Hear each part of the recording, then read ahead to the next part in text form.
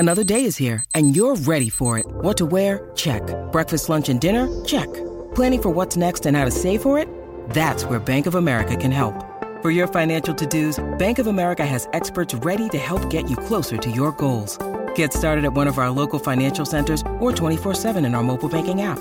Find a location near you at bankofamerica.com/talktous. What would you like the power to do? Mobile banking requires downloading the app and is only available for select devices. Message and data rates may apply. Bank of America N.A., member FDIC.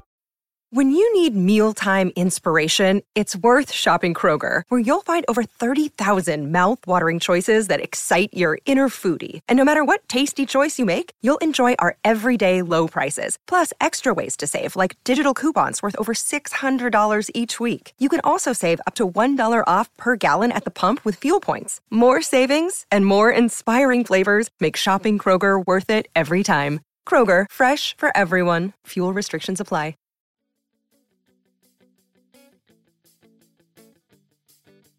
Hey, this is Gordo. You're listening to Those Conspiracy Guys, and this is a little interview/swapcast with the man himself, Kevin Long. You would never have heard of him. He's traipsing around the streets of Munich, pointing out Hitler shit all over the place.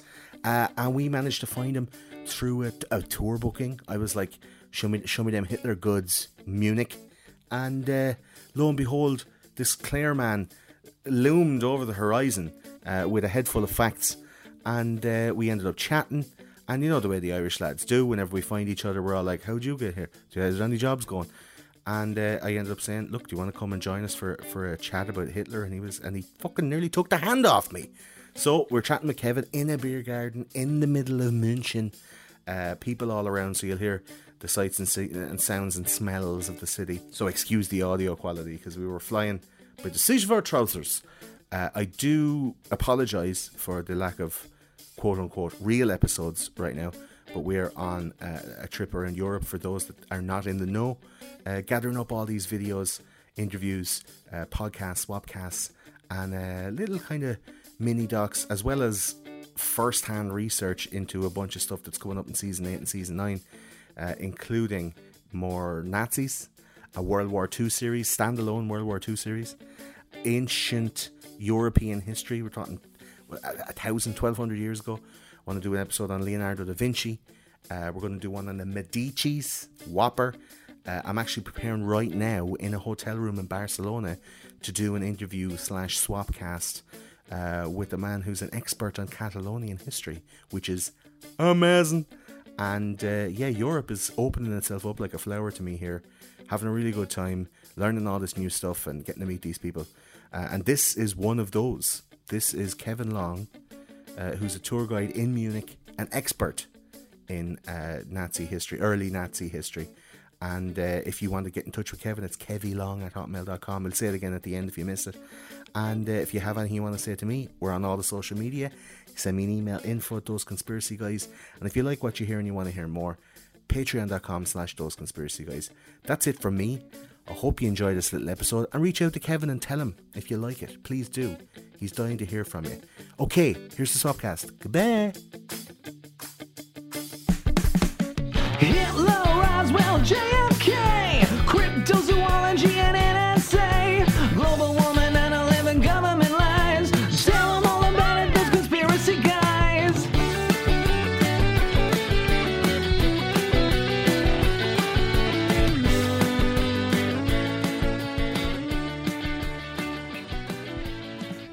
Hello, we're coming live from Munich town, Germany, and joining me after a foot blisteringly long but awesome walking tour of Munich, I have Kevin Long out in the beer garden here. Where are we, Kevin? We're at the Park Cafe.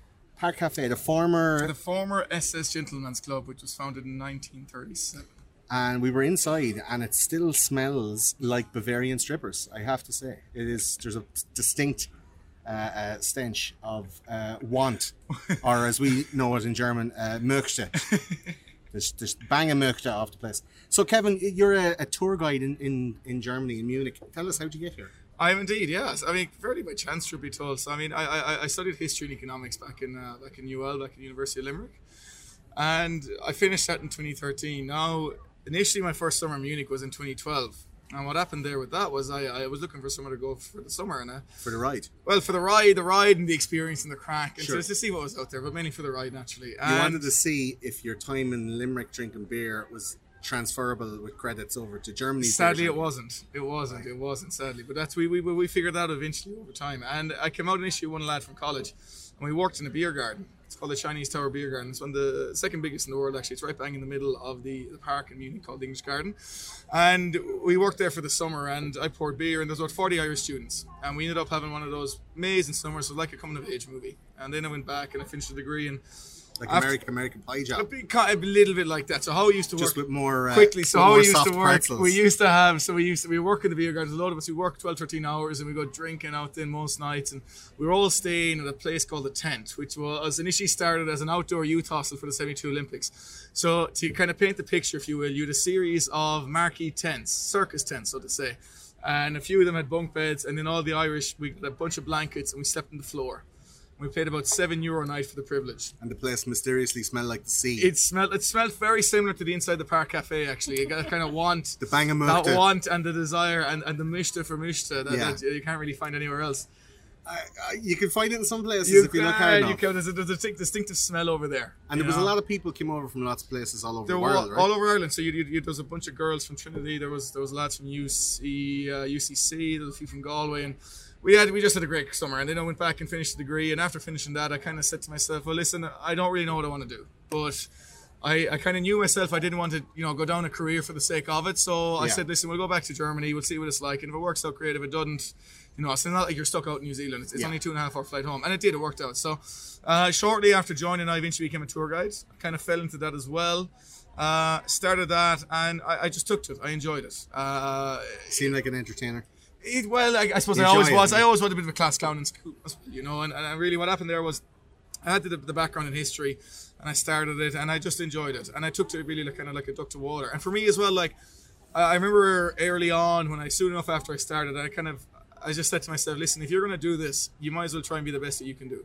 Even if you're going to go do it for a year or two. Now, granted, it's been 6 years as a tour guide, which I never expected, but I said, listen, if I'm going to do it, let's do it properly. So I invested myself in learning as much as I could. And like with regards to, for example, a lot of the Nazi history, I mean, I had a background in it already. I'd studied quite a bit of that at college, amongst other things. And I saw half of that I knew. So in a way, I was ahead of the curve to begin with. And then I kind of dedicated myself over the first year or two to really learning as much as I know and becoming an expert on Munich. And then from there, in the last year and a half, I've become a freelance tour guide, and I'm doing a much wider variety of tours. I'm doing day trips in Nuremberg. Tomorrow I go down to the Neuschwanstein Castle, the famous Disney castle. And Yeah, I saw the tour of that. There was like €450 to bring somebody down there for the day, and you're like, do you fucking give them a blow in the back of the bus or something? Like, what the fuck are you doing? King Ludwig does. The king himself does. Yeah, they it's resurrect him. like a 9-story castle on the top of like a ravine, basalt, essentially, a yeah. basalt fucking pillar out Yeah. in the middle of the thing. Yeah.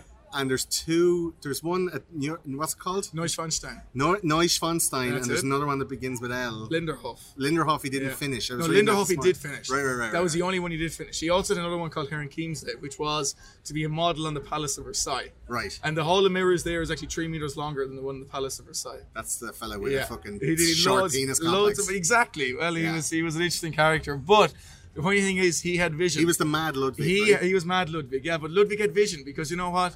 While he was despised at the time, he's now the most celebrated king. And it's because of one wonderful concept known as tourism. Right. It's now the most visited building in all of southern Germany. So let's see how people think about Donald Trump in 200 or 300 years' time when people are Possibly. visiting Trump Possibly. Tower and just being like, here we have the famous Trump Tower. At the time, it was garish and kind of reviled. It was a testament to his own ego, but do you know what? It's fucking lovely. I think that could happen. It could well happen. It The could well mad, happen. mad King Donald. So you were a history major I was. for all the Americans. I think. Yeah. And what was your favorite part of history studying it? My favorite part of history was probably the later modern period. So I'd say from kind of 1800 up to kind of 1950. But I would say more specifically, I'd say more focus really on the first 100 years rather than the second 50. For my personal interest, insofar as I always had a little bit more of an interest in World War I than I had necessarily in World War II. Because I was always of the opinion that you couldn't really understand World War II without understanding World War One. That's You my also opinion couldn't also. really understand World War One without understanding the French Revolution, Napoleonic Wars, and the link between them all. So I think There's massively complicated geopolitical stuff going on hugely before World so, War I. hugely But there's so. stuff that's left out, like the economic machinations of a brand new America, Yeah. an England that's maybe trying to wind down a really vast and overspread imperialistic while rule. keeping as much power as possible. Exactly. So they're all looking at Germany, who's just like, to be honest, and I say it on the show like a joke, like Germany didn't really do a whole lot wrong apart from the whole, killing people that shouldn't be killed or whatever. Like, they had it really sewn up, and these Americans and English, I think, were a little bit jealous. World War One, as far as we learned in our Monsanto episode and in Big Pharma, we have done a couple episodes, that World War One was really like a pharmaceutical war. It was to create the demand for antiseptic, which is just newly invented, and to take away the means of production for Germans in creating these new pharmacological products that had never been on the market before. And America's like, they're making a shitload of money off of this. How do we, first of all, disable them and then take over the production for ourselves? And with the movement of IG Farben into like Bayer and all that stuff that are now quintessentially American companies, you can see that like it's a 100-year plan to just take over pharmacology. So to understand stuff like that, you really have to know the 100 years before. Like, Absolutely, and even the period before that. Now, I think with World War One, I think I definitely see your point there with regards to the pharmaceutical war. I would maybe more so it was more of an industrial war, of which pharmaceutical was a large part of it. Yeah, I mean, you had a very strong German industry coming to the fore, and of course the thing is, Germany, let's say in the 50 years before World War One, Germany is very much the new player of Europe. There is no Germany before 1871. You have a series of kingdoms, you have principalities. By the time Germany is unified, you have actually 35 different states that all come together. Now, Germany, with regards to World War One, I think Germany's problem was they kind of overextended themselves a little bit.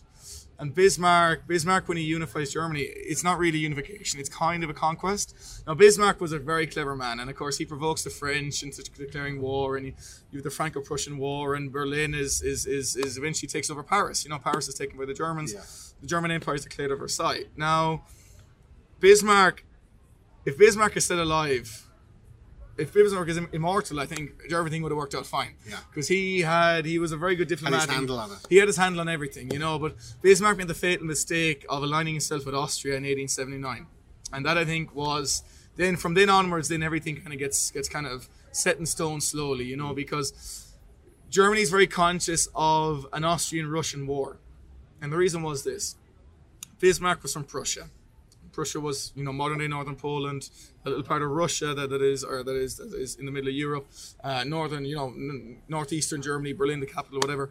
And there was Protestant Prussia, and they held the power. They controlled the army, they controlled all the government jobs, and the rest of Germany was really, in many ways, kind of second in the line to Prussia. Prussia's needs what German needs, essentially. Germany's oriented around Prussia. And he was worried, essentially, that if Russia was to declare war on Austria, the Russians could win. And if the Russians win, more than likely, your Austrians would have moved into Germany. And the problem was, you would have had about 8 million Catholics moving into Germany. And all of a sudden, your balance of power is totally changed. Yeah. And your voting changes, and your parliament changes. And Bismarck would not have been able to keep Prussia to the forefront. Germany would have become a probably more unified concept, and it would have been less centralized around Prussia and more so around the south of the country and the west of the country. Because the reality of it is, the wealth in Germany during this time, during the early days of the German Empire and up until World War One, was very much in the west of the country, around the Rhineland. That's where all your major industries were. Yeah. That's where your steel and coal was. And the money that's being extracted from there is filtering over to Berlin. Because East Prussia at this stage, in the 1850s, you have the Ostflut, which is essentially the eastern migration, where you have about 200,000 people a year leaving from, what was East Prussia, East Germany, into the Rhineland in particular. And they settled in towns like Dortmund and Gelsenkirchen, and these are big industrial towns. And it was 200,000 a year for about 10 years before it was finally put to a stop. And in many ways, the same thing cropped up again in East Germany. That's why the wall goes up. That was a big thing that I felt from our tour, that parallels that you were drawing, like pre-war and post-war. It seems like West and East Germany have always kind of been split. And what I wanted to say to you on the tour, when you asked any questions, I was like, I'm fucking wrecking this lad's jaws. And all these Americans are like, my feet hurt. Sydney, can we go? Like, it was a little, I didn't want to be annoying you. Yeah. But it felt like that maybe pre-war, like post-World War One, that East Germany was kind of more punished than West, and definitely after World War II, because the East were more in support of the Nazi Party. They were definitely like exorcised in a kind of a new division of Germany back to the old way before unification, and they just left the East to be swallowed up by the Soviets and like poor infrastructure, there's an ambulance, sorry, we're out in the open.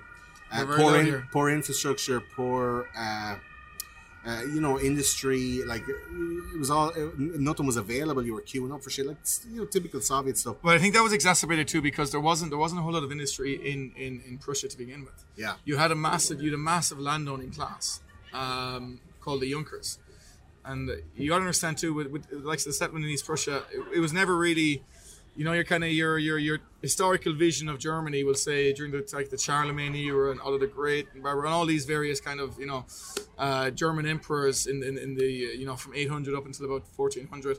Your typical Germany wasn't that far east. There were settlers that went in during the Teutonic Knights, the times, and they came in and essentially military forces that came over and they conquered it. And you have this massive landowning class, and you have also the population is not entirely German. It's about 50-50 between the Germans and the Polish. And the Polish have that kind of history of being passed around like a bitch in prison. Totally, absolutely. The Swedish came down and the Nazis were around, the Russians were around. Even Austro-Hungarian Empire took all that shit. Yeah. So they never really had that identity. And we were in Auschwitz like last week, and the Polish guide that was bringing us around like really wanted to make a point of the fact that it was like these were German camps on Polish soil, and that we don't want them called Polish, and Poland was only in 1989 made a real country.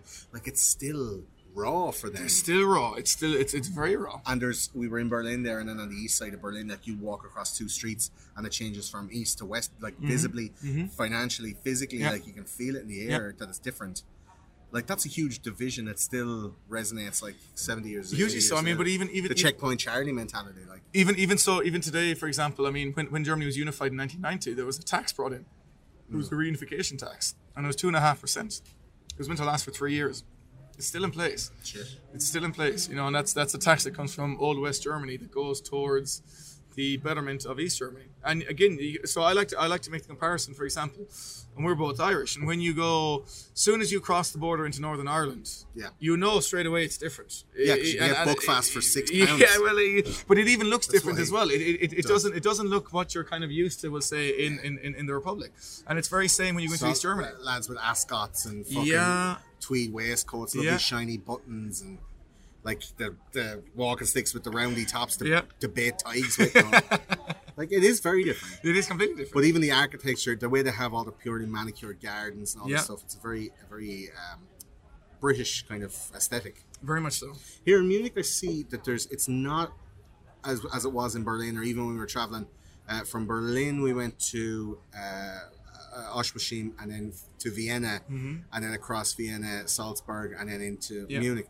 So, like, it's more like a Salzburg type of architecture. It is very much so. Very Austrian architecture. Munich is also, the thing is too in Germany, I mean, because in Germany you have so many states that were independent for such a long time that the culture of Berlin is very different to Cologne, which is very different to Munich as well. Cologne, for example, is very much influenced by the French, if only because of the fact that they're so close to the French border. There's a lot more influence there than you would have, say, in Munich or Berlin. Munich's got a lot of influence with Italy. Yeah. The royal family in Munich, the von Wittelsbachs, actually married quite a few Italian duchesses and countesses, and that was very much the link into Munich. So you see a lot of Munich building-wise, architecturally, can look quite similar to Italy, but there's also a lot of that typical mountain architecture. Munich is essentially the foothills of the Alps, and they very much identify as a mountain people, even in Munich, even though this is not a high elevation. I think we're only 600 and something odd meters above sea level, but it's right there, and it's always been Bavaria historically, which is the largest of the 16 states in Germany.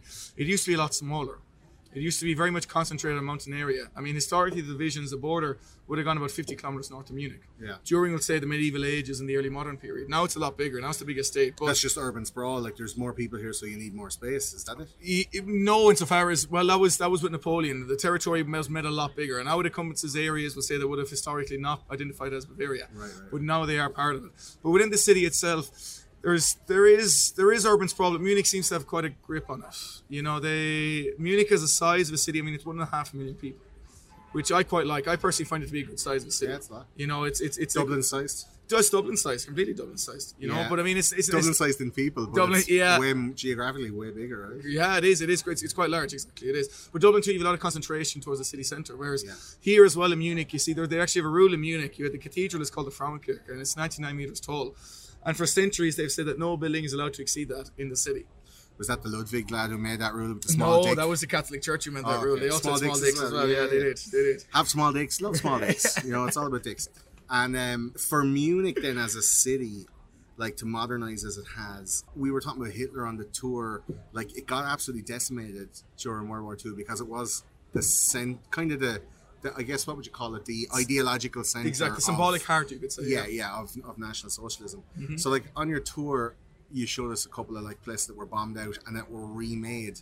And a very interesting thing that I did not know was that they kept the blueprints of München and rebuilt it with the money that the Americans were giving for like Reformation. Yep. They rebuilt it identically to what it was before. Exactly, like that's amazing. It is quite amazing and quite unique within Germany. Yeah. There wasn't a lot of places that did that. Like And- why do you think for something that was the ideological center of National Socialism, if you had the opportunity to like to get rid of that kind of memory, why wouldn't you take it? Because that seems The it's thing like is- to rebuild it exactly the same. Is that not? But I think, and you saw this. I mean, you would weird. have seen quite a few buildings on tour related to the Nazi regime, which did survive, Mm. and a lot of them were quite important buildings. So the reality of it is, a lot of the buildings that were destroyed or were damaged had a history far previous to the Nazi era. And I think in Munich, because Munich had quite a proud history of its own, and because it was the capital city of an independent state and kingdom for many years, that if you were to do away with all of that history and turn it into completely modern history, you would in many ways be removing Bavarian history from this society. And then all of a sudden it's no longer Bavarian, then it's just another German city. Right. And in Munich, the concept of being Bavarian is very important to the people. They very much identify Munich, not so much as the countryside, but they very much identify it as being firstly Bavarian. So when you think of nomenclatures of Germanic culture, you think of Lederhosen. Now, Lederhosen is very much a southern German Austrian thing. You won't see that up in Berlin. Now, don't get me wrong, you'll see lots of men The wearing tourist shops. You'll see lots of men wearing leather pants in Berlin, but they're not wearing lederhosen. That's a different thing again. And you know, when you think of big beers, for example, or when you think of pretzels, it's very much Oktoberfest. Exactly, it's very much a Munich-based thing. So Munich was very conscious of retaining that culture. I think for the city of Munich too, because of the fact that it was so identified with the Nazis for so long, that they were very conscious of restoring Bavarian culture, restoring the city to what it was previous to that era. I would say I'd probably get some shit off Irish people, but it'd make more sense to English and Americans if I was to say Munich would be the Killarney of Germany, in many ways, yes. Killarney in many ways. is like the shillelagh and Yes. everyone's wearing green Yes, and they're yes, like, yes, yes. top of the morning to you. Yeah, very much. And then going home and then cutting their arms with razor blades because they hate themselves for being so...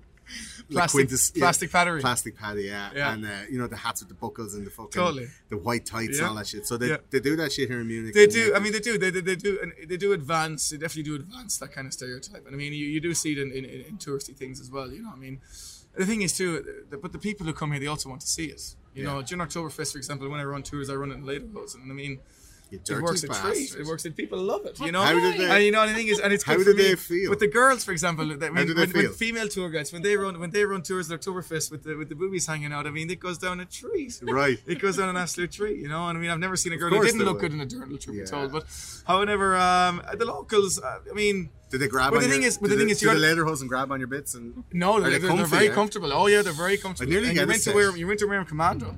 You do. yeah, that's what I mean. I'd rather. Gordon, I would encourage you to get one, if only Let's for the do fact that you'll have a Halloween costume for the rest of your days. yeah, Sorted. We get forever. a pair. Yeah, you could. They are. The thing is, I with spend a lot of time with me, Josh. I have to say, But he- like when I'm editing and stuff like that, if they're comfortable enough, like Oh, it's like lamb skin. No, what is it like deer skin? Hey, that but you listen, get? it's skin on skin. Yeah. I know about Yeah, you, but let's skin do on it. skin always feels good for me. Yeah, let's do it. Come here. So yeah, enough tourism. We'll get into Hitler because that's what we're all here for. So on the tour that you brought us around, you're showing us some of the bigger sites that was associated with the Nazi regime. We're talking about the Beer Hall Putsch. We're talking about Hitler standing up on chairs and giving these like wonderfully impassioned ululations of National Socialism, trying to unite all Germanic peoples of all types. And we can kind of hear in the modern day, like this word Nazi's been thrown around an awful lot, and I think it kind of cheapens and weakens what was happening. But what would you say, the ethos is probably still the same, which is we need to get all the people of the same type together to fuck all the other people off, because we're the best. And when you start doing that, it ends up being a little bit. Well, there's no, when you go down that road, there's no positive end for it. I mean, once you establish that there is superior and inferior peoples, then I'm not saying that the Jews don't do it because they only marry their own, and if you want to marry in, you gotta convert. Everybody likes to keep to their own, man. Do you know what I mean? It's totally. It's not a good thing. It's not a great thing. The thing is too, and I mean, I don't know. When you're actively keeping to your own, but keeping other people down, the Untermensch and all this. I think it's important to realize too that Europe before World War II, and particularly before World War I, you have a series of kingdoms for the most part, right? But you have Europe is essentially a patchwork of nationalities. And the Germans were found all throughout Eastern Europe. They're even over as far as Kazakhstan as the Volga River. They had big populations in Moldova. And that's just the Germans. The Hungarians are also spread around. They're all these nationalities are. Yeah.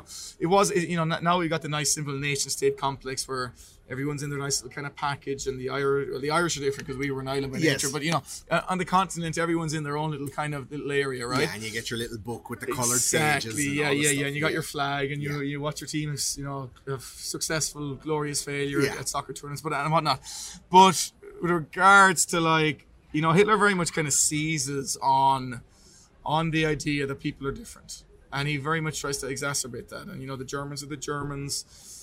Jews are the Jews, and the other nations, and you have this line drawn which basically says that the Slavs or the Eastern Europeans are a lesser people, and your Western Europeans, your French, your British, for example, the Irish, he actually had quite a bit of respect for Ireland because we fit into his view type of your kind of Nordic, northern Anglo-Saxon peoples. But we also had our own indigenous culture, which is the thing that they liked. Very strong culture.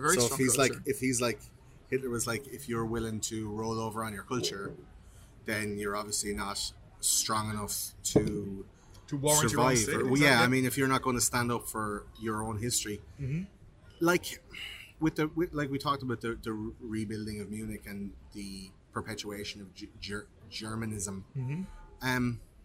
Is that not kind of what everybody's doing? Like Americans are all USA. They celebrate Paddy's Day in Trinidad and Tobago and. The Spice Islands and shit. There's lads in outer Mongolia is happy Paddy Day. They know what Ireland is, and you wear green and you fucking kiss me, I'm Irish, and that's a celebrated nationalistic endeavor that celebrates quintessential Irelandisms like alcohol, having a fight, doing that, and it's kind of a negative stereotype in one way. It's good in another way because it's it celebrates our ability to spread all over the world and enhance culture. And we built the fucking railroads, and we built New York, and Australia wouldn't be there only for the fact that we were fucking robbing and raping lads in Carlow. And it's get on that boat, you, and then they sent him to a fucking continent Eden paradise just to be riding and making more criminal babies. That's celebrating Ireland as a national entity. So what's wrong with that? But Ireland's also one of the few countries in the world. Not that I'm a nationalist. I'm absolutely not at all. But Ireland's also one of the few countries in the world where you have this kind of worldwide recognition and celebration of such a day. And Ireland's easy to do because Ireland was neutral. Because Ireland is this easy, they drink beer, they all sit top of the morning, like you said. They all live in. We never oppressed anybody. Well, we never oppressed anybody because we were oppressed ourselves for so long. So that's why I think Ireland's a little bit different because you don't see countries celebrating. There's very few countries with darker histories, we'll say. And there's quite a few of them out there. There's no one celebrates Belgium Day, and everyone loves waffles and chocolate, don't they? But when we were in Amsterdam, we were talking to those guys, and there's a lot of really rich people in Amsterdam who colluded with the Nazis, who actively took part in extricating the Jews from the city, who built their businesses and empires on the back of the fact that Jews were just taken up in the middle of the night and brought away, and then they took over their businesses, and now they're millionaires in the modern day, and there's no reparations, and there's no acknowledgement, and there's no there are certain elements that I think people pick and choose about what happened they with very World War much II do. They very and much say, do. okay, we're going to vilify that bit, but this bit we're going to profit from.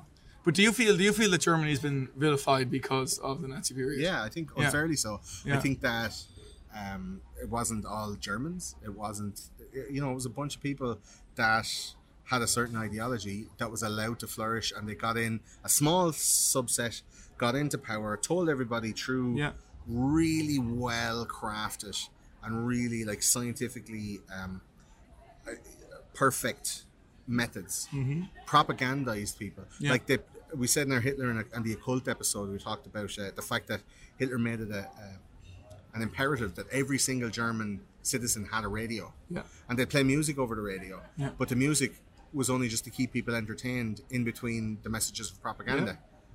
And now we still listen to radio as that wasn't a thing, and then we still listen to radio as a casual, in America they didn't even have, they had one radio per house, and you'd all sit around it and they'd have programmed thing. Nobody had personal radios. Nazi Germany was the first one to do that, and then all of a sudden you see like post-war 1950s Americana where they're all like driving in my automobile, and they fucking had the car radios on and they were listening to tunes. Like that didn't happen before for Nazi Germany, and that was Hitler going, I need to have something that people want to listen to all the time, and whenever I have a message to give, they'll take it.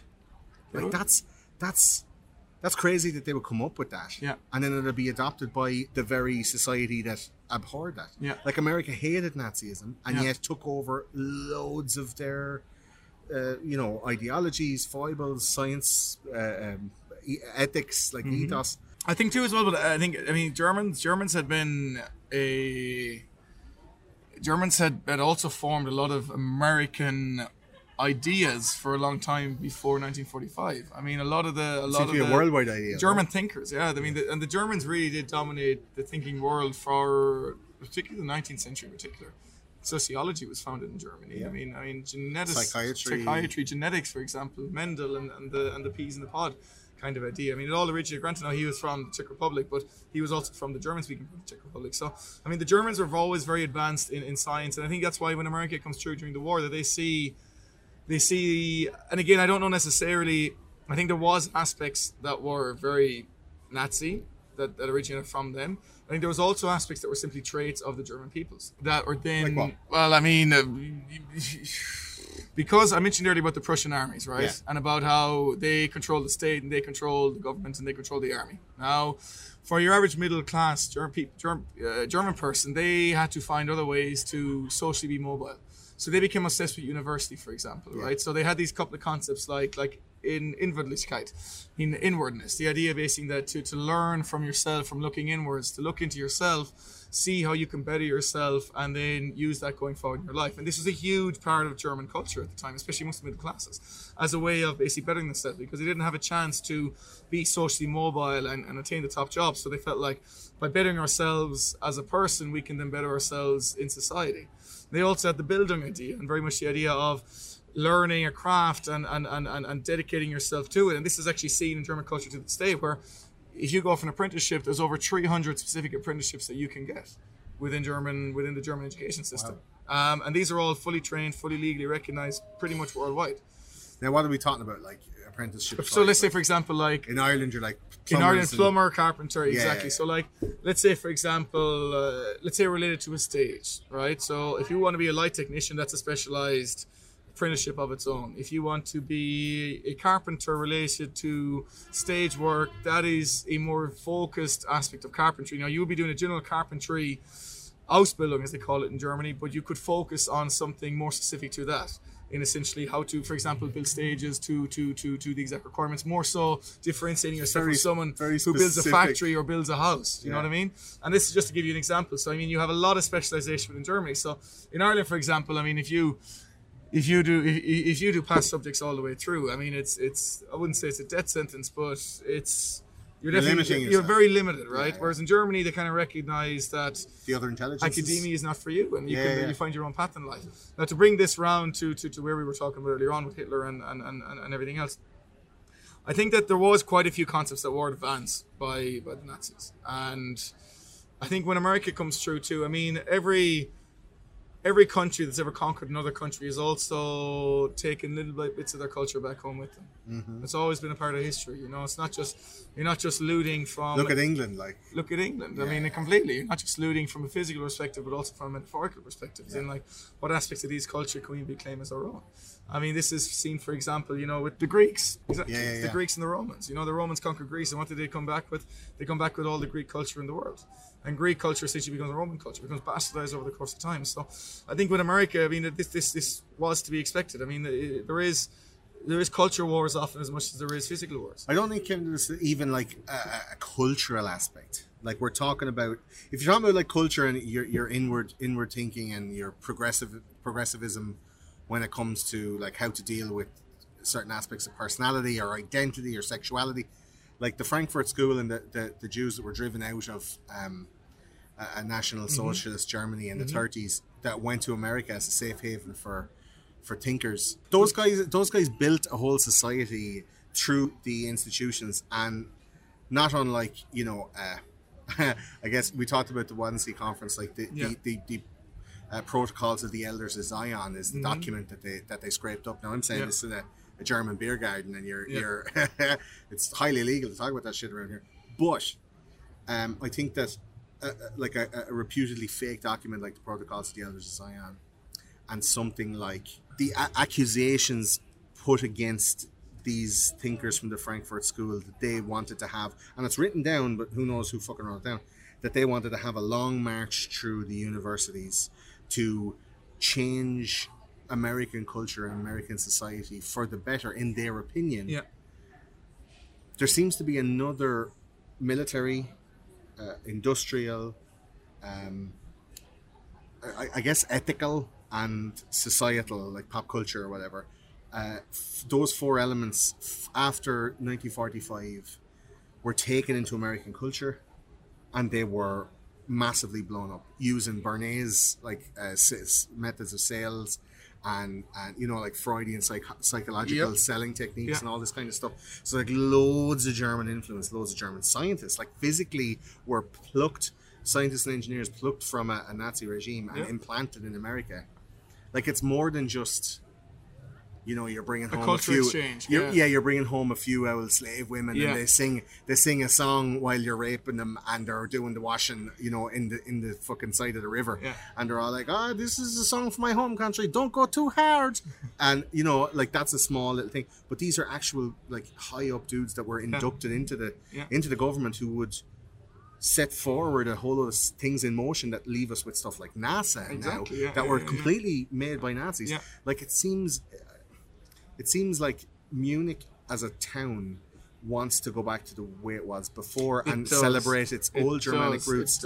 Not forget about Nazism, very much, but so. Like disregard the bad parts of it. I think you've actually hit the nail on the head there. And I think it is a problem that Munich has quite a bit as a city, is acknowledging and recognizing the whole period and trying to find the right balance between moving on as a modern day city and also recognizing the role that was played. Because America doesn't recognize the role that was played by Nazis in their culture or history in any way whatsoever. Because it suits the because the association thinking, right? In with that. Tell them all about it, those conspiracy guys. Tell us about some of the things that we talked about on the tour, because I saw some really interesting stuff with Hitler's early history, like pre Czechoslovakia, like pre the Lebensraum push. We were talking about his first public speaking engagements.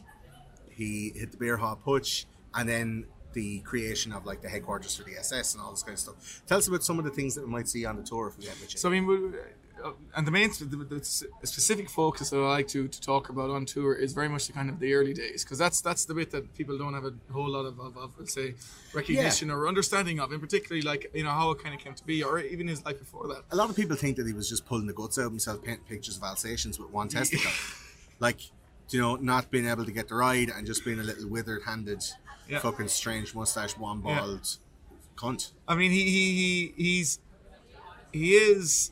It comes about slowly. I mean, he essentially, after World War I, mean, he served in World War I and did quite well for himself. And it was also the first period in his life when he's successful at something.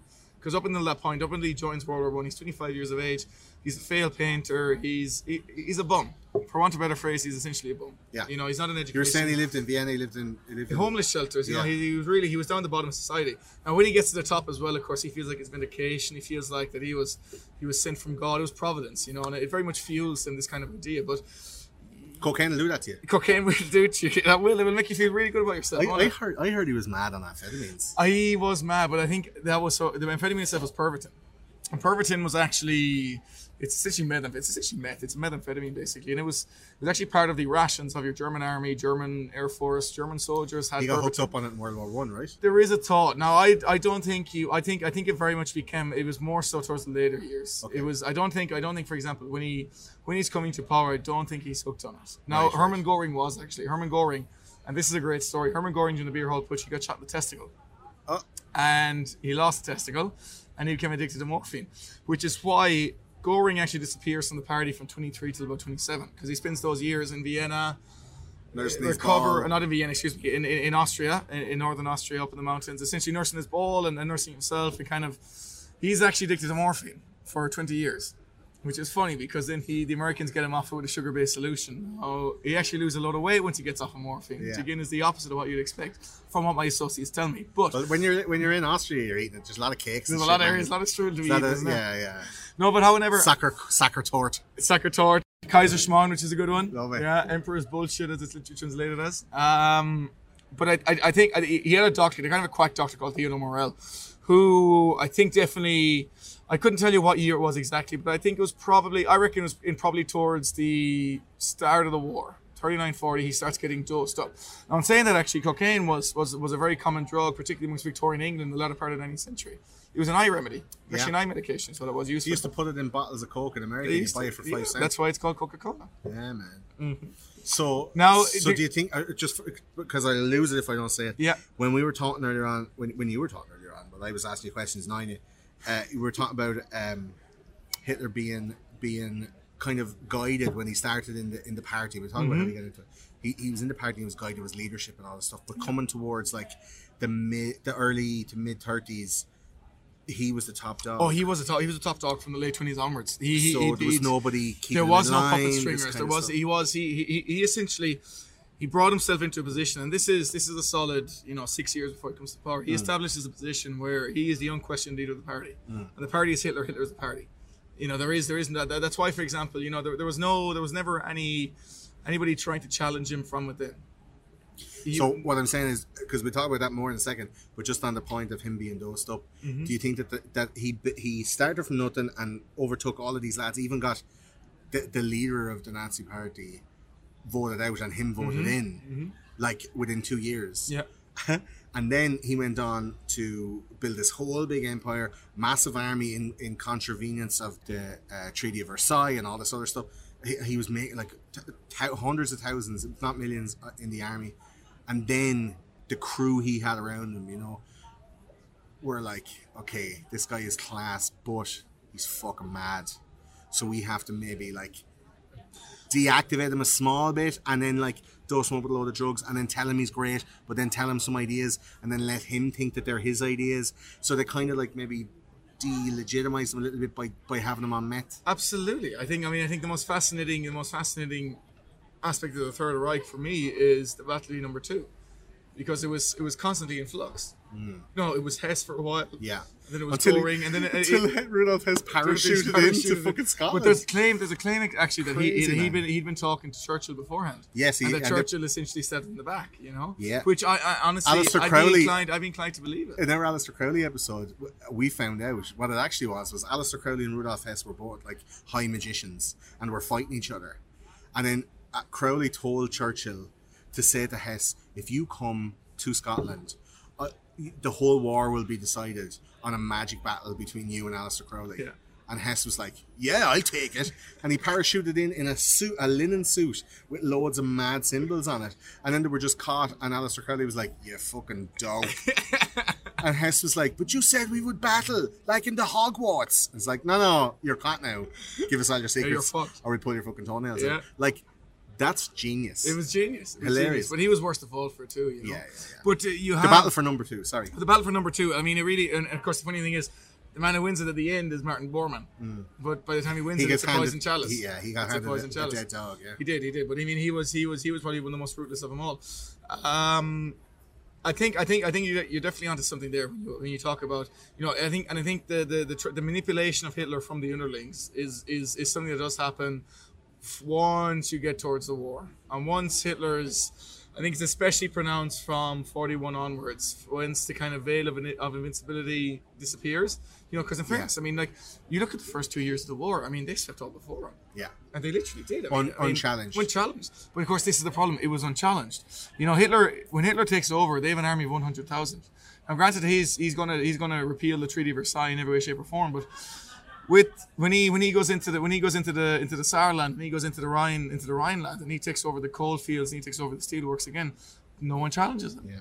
When he goes to Sudetenland, and they acquiesce, and they basically allow him to have Sudetenland, and you have the whole peace for our time and the waving of the Pacific paper. But did they not think that was just the next lads coming down the line after being passed from Billy to Jack? But the thing is, they would have, if they'd have stood up to him, Hitler did not have the capability at that stage to fight back. No, but like, he was faking until he was making it. Of course, and, but he was the people who were there. He was allowed to fake it. Were country. And the problem is as well, I think the biggest player in all of that period is definitely America. Because America in 1919 is, I mean, Woodrow Wilson comes over to Europe and he dictates what he wants. Yeah. And they are very much, they're the number one power in the world. They adopt a policy of isolationism, and they just say to let you figure it out for yourself.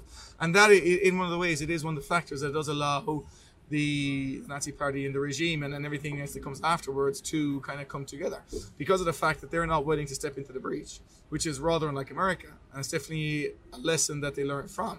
Don't tell Adolf the babysitter's dead, kind of thing. And what I mean, when you look at the reaction after World War II, where America was made a very conscious effort to interfere. Interfere is not quite the right word, but make sure that it turned out as they wanted. You know, which is your. Well, they wanted to make the money, man. Well, that's your right as how are we going to get into this? As the number world power. That's your right. America was that guy at the back of a bar fight going like, oh yeah, just graze off me so I'll have an excuse to get in and jump in, and they made the most money. Like that, like America wouldn't be successful as it is today without joining in World War II. Do you know what I mean? Oh, totally. Yeah. And knowing that Germany started this thing, England can't keep it under control. France rolled over, and if we don't come and take it over, Germany's going to take over industry. We're going to have biggest coal production. They're going to have biggest steel production. Like good, clean coal, great steel, huge, and they didn't want that, so they were like, "Now we got to take these guys down, totally, and then we'll take all their fucking gold and all the shit with it, and their scientists and their rocket makers." Not one to try and like vilify America as much as I am, but like I think there's two culprits in that. But war, I mentioned this in the tour today, and I said like, and in fairness, the Second World War is one of the last wars where we've had a clearly identifiable good and bad side. But and I mentioned there's a lot of grey area. The rest of them have been America attacking people. Well, in many ways, right? In many ways. Now, the big grey area is. Well, who did the Nazis not like? Communists. Communists. Who does the Americans not like anymore after World War II? They never like communists either. Totally. Korea, Vietnam, fucking Joe McCarthy. Like this shit is textbook. Like when you look at it on paper, all like in two columns, apples for apples. It's fucking Nazis that run America, and they're still on the same mission statement. Yeah. I think. Yeah, I think in many ways they are. Now, America does learn a lot of lessons from the aftermath after World War I and after the aftermath after World War II. Yeah. And they kind of realize that, like, listen, if we're going to become the number one nation in the world, which they were at that stage, then you essentially have to throw your considerable weight around. Yeah. And they did that. And I mean, I think with the spoils of war, I think there's certain, you know, like mentioned this on tour, you know, the experiments that were conducted on the POWs and in the extermination concentration camps. You know, this material was never thrown away. It was very much kept in use, and it was a lot of what we know worldwide about hypothermia and G-forces and heat and cold on the body is directly related from this, because you can do it on rats all you want, but I mean, it's not going to be the same results as everything we human. know about sewing one person to another person against their will. Yeah. Comes from and that's really useful science, and the Japanese as well, and it's really useful science. And if you're as moralistic as you want to portray, then theoretically you would have burnt all that material. Yeah, but that doesn't happen, you know. And that's the grey area, and that's one of the grey areas, you know. Can you tell us before we go a little bit about the beer hall putsch and the rise? Because we're going to do for those conspiracy guys, we're going to do a 6-part World War II kind of a ramble down history lane. Yeah. I think that's a really important thing that people didn't know. You gave us a real good rendition of what happened. People don't know how, I guess, not influential, but like how performative and how what's the word I'm looking for Hitler? Like how enigmatic, charismatic, how powerful he was as an orator. Like, tell us a little bit about what he did. He had the gift. I mean, he just and the funny thing is that he was quite an introvert by nature. He didn't have a whole lot of friends. He read voraciously. I mean, he read everything he could about a topic. I mean, he was very dogmatic and determined about educating himself personally on as much as he could. But he wasn't the kind of fellow who went down to the beer garden and had 3-4 beers and met friends and had a great night. He finished his day's work. He went home. First of all, he didn't drink to begin with. He also didn't smoke, and he was also vegetarian. Now that explains a lot. But so he's a straight edger. He was a straight edger. He was a very straight edger, right? Jesus. Yeah, you wouldn't think it. Okay. And he was a Mormon. No, he wasn't a Mormon. But he was a Secret Jehovah's Witness.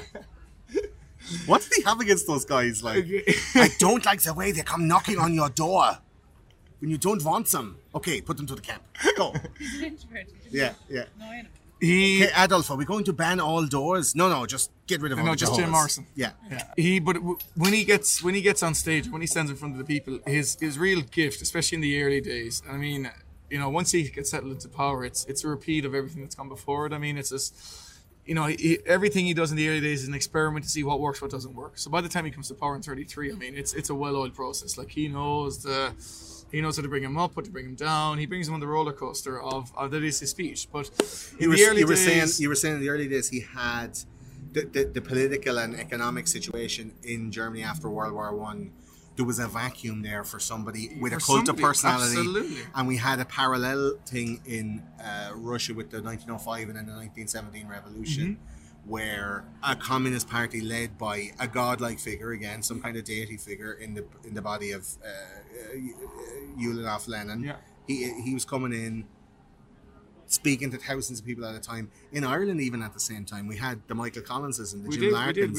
It was a time of orators. It was a time of public speaking. Because there was a lack of media. I mean, what did you have? You had newsreels barely in 1922, and you had good newspapers. Extra. I think Hitler's gift essentially was to take, you have a huge amount of military trained men who come back after World War One, and they're bitter, and they're disenfranchised, and they're disillusioned, and they come back with no job opportunities, hyperinflation, with no money whatsoever. And his great ability in this period was to basically explain to them why they felt the way that they felt, and to put it in words as to the reason I feel so upset. And he could tell you it was the Treaty of Versailles, it was the Jews and the communists, stab in the back theory and the running of Germany, it was the Weimar Republic, it was X, Y, and Z. Bad dudes on both sides coming over here, taking your jobs. You can see the parallels. Yeah, you can. People say like that kind of stuff. Yeah. But at the time, it was totally acceptable. It was encouraged even. It was an era of polarization, wasn't it? You have. It's also the communists have first case worldwide if they come to power within a couple of years, and that was a part of the problem too. In Germany, after the war, you have the Spartacus Revolution of Berlin, you have the Munich Soviet, they're both communist revolutions which took place in the immediate aftermath of the World War One in Berlin and Munich. Now they are eventually quashed, and granted, both revolutions they did some pretty bad things. They shot people without trial, but in saying that, I mean, I'm sure the right wingers would have done the exact same thing in the same circumstances. But you have this polarization within Germany in particular. And you have this massive left-right divide, and you have a very weak centre. And of course, this eventually leads to the fall of the Weimar Republic and Hitler coming to power. And that was actually his the middle genius. class collapses. Well, he's the middle class collapse, and he's aware of the problem, the flaw within German democracy. Now, in Germany nowadays, if you want to take your seats in Parliament, you have to get a percentage of the vote, which is 5%. So you can't just run as an independent or run, and you have to basically get a vote. And the reason was, in Ireland, granted, it's the same way. So like, I can run on my own, I win, right? But in Ireland, it's small enough that it's not an issue. But in Germany, at the era of Weimar Republic, you could have 50 parties in a parliament of 500-600 people, and you're never going to have a majority government. We were told that in the Netherlands as well, and we were talking to people in Berlin, where there's in all of these countries in Europe, there's these huge rainbow coalitions of different part. Like in Ireland, it's two parties, It is, and they're both the fucking and they're same. both the fucking same people. Yeah. One of them just doesn't believe that Mary is a virgin or something like Yeah, that, or some yeah. one of those stupid rules. But like most of the time, it's a two-party system. America's a two-party system. England, pretty much a two-party system. But in Europe, they have these rainbow coalitions that have a lot of concessions that they have to make to each other. That seems to make it an awful lot more balanced and an awful lot less polarized. Yeah. Now, there's a rise of the right in Germany. This is in direct response to Merkel's kind of open door policies, which is a direct response to Germany's guilt over, Exactly. Fugees and people coming into Germany like 100 years ago, Yeah. and then getting like turfed out and gassed. Yeah. And it seems to be like It's that legacy of guilt, isn't it? Exactly. You know, and it just keeps But is it cropping up any again. good? Like guilt in an individual is a very dangerous emotion. Very much so. Do you know, Yeah. like the whole thing about going to therapy or fucking whatever you're doing, like taking mad drugs or fucking even just talking with your mates and Yeah. having a beer and trying to alleviate guilt from yourself, Yeah. because nothing is really anybody's like nothing that happens to you is your Yeah. fault or whatever. Yeah. Like how is it allowed to be tolerated as a country's mentality? So I think it is changing. It is changing at the moment, because you have this generation that have come of age now in the last 5-10 years that don't even have grandparents who were from that era. And I think the legacy guilt was, I wouldn't say it was a good thing, but I think it was an understandable and probably a necessary evil in the first 25, 30 years 'Cause it was raw. after. But it was raw. But like, I mean, you But also it's on the wall in Auschwitz, man. That if we don't, this is obviously paraphrasing because I haven't got the wall in front of me, but it's like if we don't deal with the mistakes of the past, we're forced to repeat them. Yeah. So like, if these people are forgetting, and then they're looking at a lad on YouTube who says that like, fucking Alexandria Ocasio-Cortez is a dirty socialist and she needs to fuck off. Yeah. They're like, you're literally a Nazi, and it's like nobody has a clue about what the fuck you're talking Yeah. about, and yet it's still gone to nationalism versus socialism. Yeah. It's still at that binary But opposition. the thing is this: you look at Europe. Most of Europe is socialist. Insofar as like operationally socialist. insofar as like what their aims were after 45, the vast majority of them have been achieved. Yeah. So when you When you say socialist, then we're talking about universal healthcare, a welfare state, yeah. education for all, municipal child, works and all that a child's education policy, a kindergarten, for example, that's essentially free for all, and that is socialism. I think in America, for example, socialism gets misconstrued with communism. Yeah, well, time. they're some of the shit they're talking about is borderline communism. Like, let's tax billionaires Yeah. like 90% of their income. It's like, yeah, why don't you just put them up on a fucking wall and shoot them all and then just seize their assets? You fucking Stalinist cunts or whatever. But at the same time, you have a situation like you have in Ireland where you have Apple who Don't pay their taxes. Yeah. So I think again there has to be, it's like many things in life. There has to be a balance sought between them. Do you think there's a vacuum now at the moment similar to post-World War I politics where the middle class is being dissolved? Yeah. A lot of people are feeling disenfranchised. They're working their fucking hole off. And they're not walking to the shop with a wheelbarrow full of Reich marks to buy a loaf of bread. But they're watching other people getting like little bits of this, little bits of that. And, a lot of people on credit, driving cars that they maybe can't afford, living life, being on Instagram. And a lot of people feel disenfranchised, and they're looking for someone who's real talking, They do. telling them their problems like Hitler did in Yeah. the beer hall, Yeah. being like, I know how you feel, this is really shitty, pick yourself up, Aber we will make it better, yeah. dust yourself off, throw the right hand in the air like you just don't care. And I think that there's a lot of parallels in society which drives people to look at Donald Trump, who I don't support neither decry. They look at Donald Trump, he's literally Hitler. What he's doing is going out and doing what Adolf did in those early National Socialist meetings, which is, I'm talking to the people, Yeah. I'm telling them what they think What they is want wrong, to hear. Yeah. tell them what they think is wrong, and tell them how I'm going to fix it. And he's actually delivering. He's actually doing stuff. So people are feeling that early 20s Germany vibe, and then a magic man comes along And yeah. with flyaway hair who says the right thing and then throws in a tremendous or whatever every so often, And they're like, he's brilliant. And now 3.5 years later, he's delivering on a load of stuff. People are like, he's literally Hitler. There has been like investigations and all this kind of stuff against him to try and oust him. Like, I don't want to say Hitler had the right idea, but if he was left alone and he wasn't surrounded by all these lads who are like, let's make a load of camps and fucking get rid of Jews. Like, if there was all those people that didn't come around and pump him full of meth and do all that stuff, he, like you said, he was vegetarian, he outlawed tobacco, he banned fox hunting, he was very, progressive. But the problem was with Hitler was that it's like some of his ideas were batshit crazy. Yeah, of course. So I mean that from a societal aspect. So one of the things he wanted to do was the Volkswagen. He wanted to offer every citizen in Germany a Volkswagen that would cost 1,000 Reichmarks. The problem was the true value of the Volkswagen was about 10,000 Reichmarks. And right around 1938, the Nazi number crunchers got in a room and they said to themselves, fuck, if we sell 60 million of these Volkswagens at a fucking 9,000 Reichmark loss, it's going to bankrupt us. It was just print more money. That would have, yeah, and the printing more money would have worked because they'd have taken over new states, they'd have looted everything else. But it's not what Americans do with the Federal Reserve. Yeah, they don't have the gold to back it up, and they're arguably. like, I just want to build billions of dollars worth of weapons and fucking a $9 billion plane every 4 days. So let's just make more money. What happens when people come and try to cash out the money? Just tell them we have more. Yeah.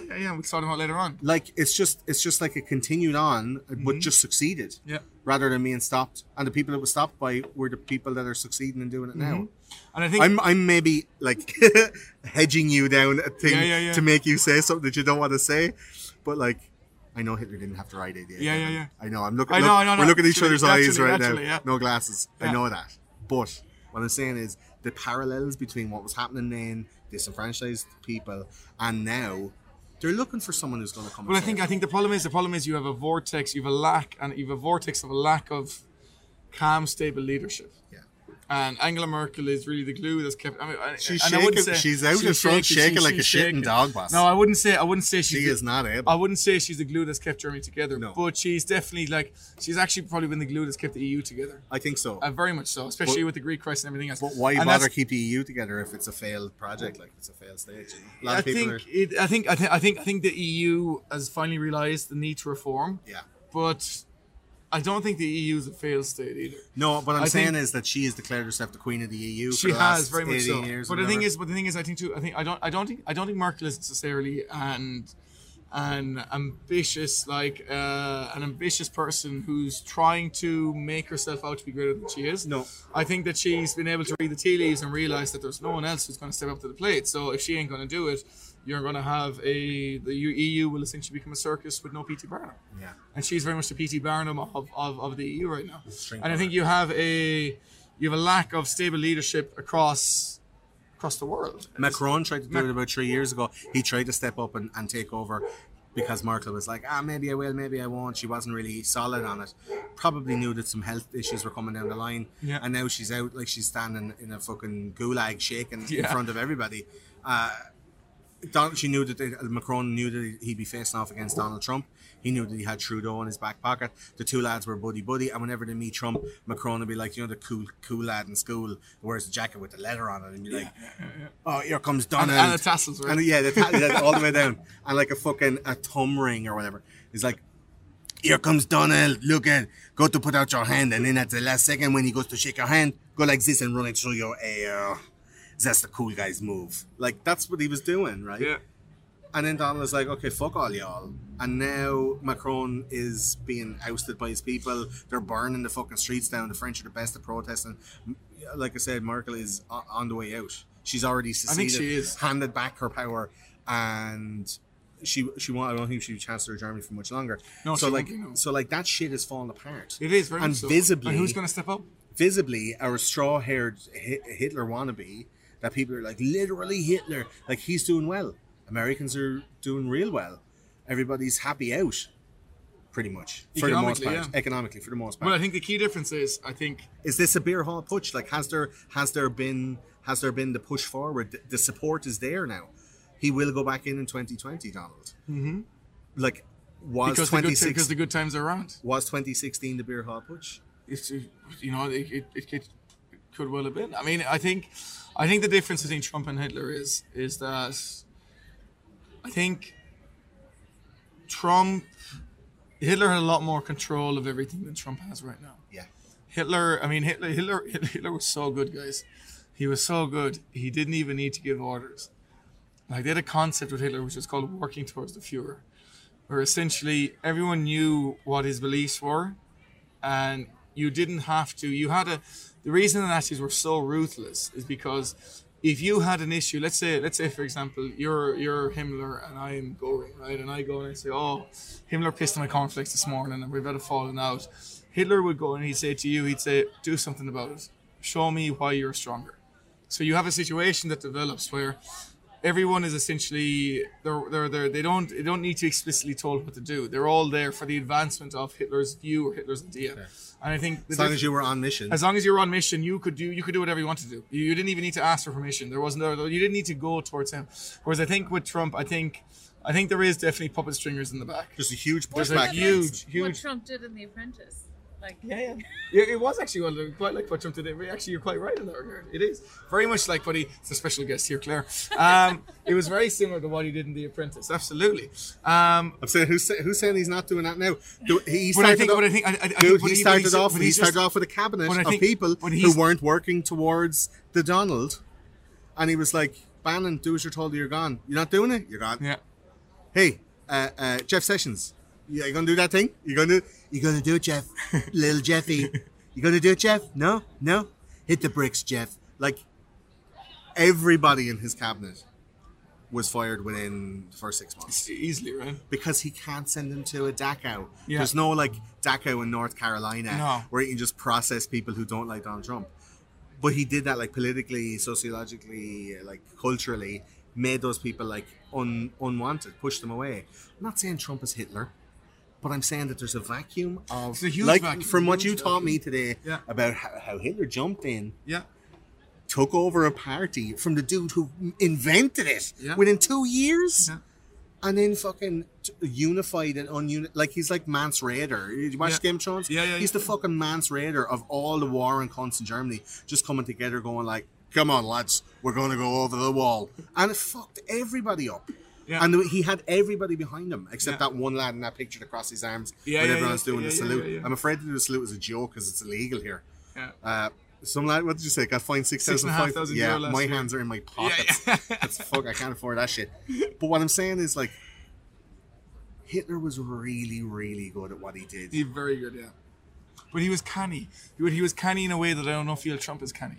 I mean, I think Trump is canny-ish, but I think a lot of times with Trump, for example, I think he falls into things. He realizes it works because it just happens to work. And he's like, oh, Jesus, great. Fuck it, I'll use that in the future. Yeah. Wonderful, you know? He doesn't push too hard for things. Totally, no. He's not going in there with like, right, I'll try this. And if that doesn't work, I'll try that. You know, I think that... I couldn't imagine Kim Kardashian advising Hitler. No. On anything. No. Do you know what I mean? No. Number one, she's Armenian, so she don't mention. Yeah. It's like, get out of here. No, the Indo-European language, she probably would have been okay. Yeah. She wasn't Slavish. I don't know. I mean, you like the Greeks, for example.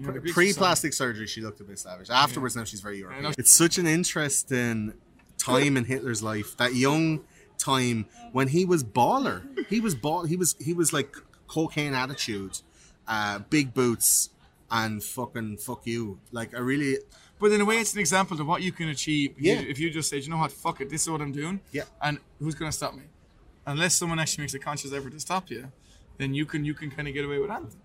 You know, the lessons we can learn from it is that, like, if you go unchecked, like, if no one ever says to you in your life that, you know, maybe you should do it differently or maybe this isn't the best thing for you, and if you totally believe in everything that you do is leading you to a higher plane, that's exactly what Hitler did. We talked about Kanye West. Yeah, the exact same. You know, like, that mentality, it's a mentality. It doesn't necessarily turn you into a tyrant, into a murderer, but like it turns you into an arsehole. That's what it does. Yeah. You know, or at least a narcissist anyway. But arseholes get stuff. We all know that. They do, yeah, they do plenty. Do you know? Yeah. We've all gone through our mid to late teens with our dicks unsucked, like waiting for arseholes to get out of the way. But the thing is, arseholes don't get out of the way. They stand on a chair. They shout stuff. Yeah. And then, I don't know, something, and they get their dicks out. Something like that. Yeah, and then perverting, and then... We'll make a soundbite out of that. That's like a poet. That's like a t-shirt. We'll figure it out. So we're running out of time here, and the beer garden is filling up. The sun is setting, and Munich's getting ready for the nighttime. So, Kevin, I just want to ask you, where can people find you? where can they hire you to talk words while they follow you around the town? Have you got a website? Is there social media? I haven't got a website. I work on that. And we're working on that. So it is my first year going freelance this year, and it's gone really well. The best way to contact me is probably go through email, and you'll be looking at kevylong@hotmail.com. That's KEVY, kevylong@hotmail.com. Is probably the best way to contact me. We're going to be working on the social media influence in the autumn, once we have a little bit more free time than what we've had in the summertime. But I gotta say, for myself personally, I would love to. If someone got in touch with me, if you enjoyed it, please don't hesitate to get in touch. And what I want to say as well for myself, Gordon, it's been an absolute pleasure to be talking to you. Absolutely, it's been a wonderful surprise for me. I found your first tour time while having a shite this morning. Did you? I was like, Magic. this looks cool, click. And now, here we go, from squeezing one out to here we are. Here we are. Enjoying a beer and an old Leicester hangout. Exactly. Yeah. And I got to say for myself as well, it's been the first time I've done something like this, and I've very much enjoyed it. So when's the podcast coming out? The podcast is going to be coming out on the 9th of November. I'm spreading around fucking podcasts like AIDS, man. People are like, yeah, I did your podcast. It's fucking easy. I'm doing one now. So KEVYLONG@hotmail.com, KEVYLONG@hotmail.com.